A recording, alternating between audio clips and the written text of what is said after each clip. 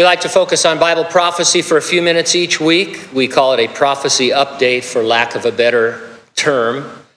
I've told you before we would be considered futurists. That means we interpret unfulfilled prophetic portions of the Bible as yet future events in a literal, physical, apocalyptic, and global context.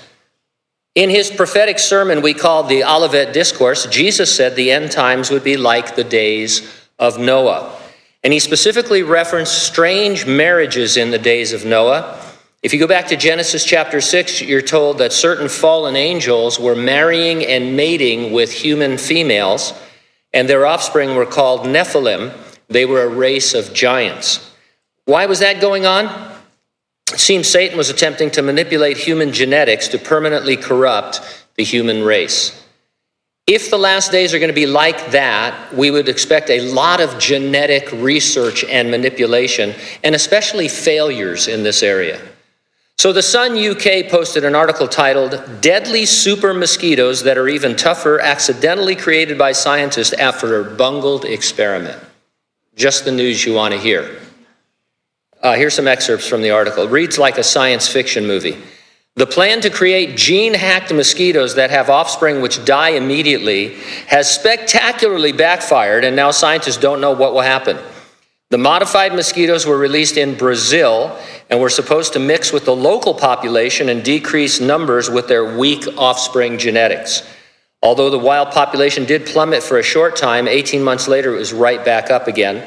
This is mostly concerning because scientists think the new super mosquitoes have properties that make them hard to kill. Traces of the genetically modified genes have been found in the natural population, meaning they are successfully interbreeding. The researchers concluded it's unclear how this may affect disease transmission or affect other efforts to control these dangerous vectors. In other words, everybody's in trouble in Brazil. But doesn't that sound like science fiction movie? Isn't that the beginning of a science fiction movie? Some entomologist creates a super mosquito, and they think it's going to kill other mosquitoes, but instead they get together and say, hey, I got an idea. Let's get tough on these human beings, and they start stinging you, millions of them. I've got the whole plot. You know, it's interesting.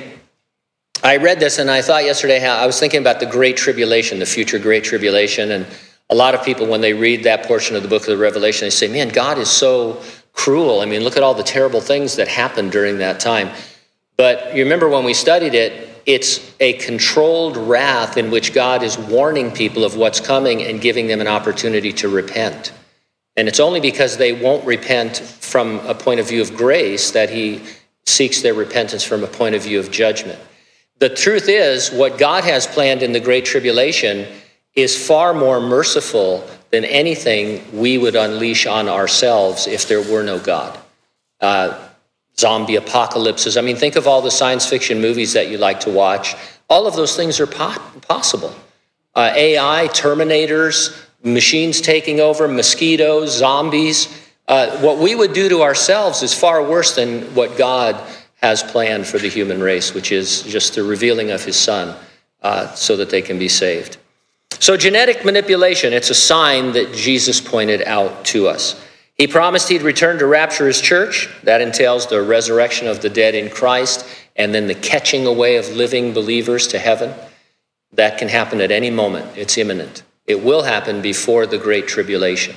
How much of this other stuff we'll see, I don't know, but we are going to be caught up into heaven. Are you ready for the rapture? If not, get ready, stay ready, keep looking up. Ready or not, Jesus is coming.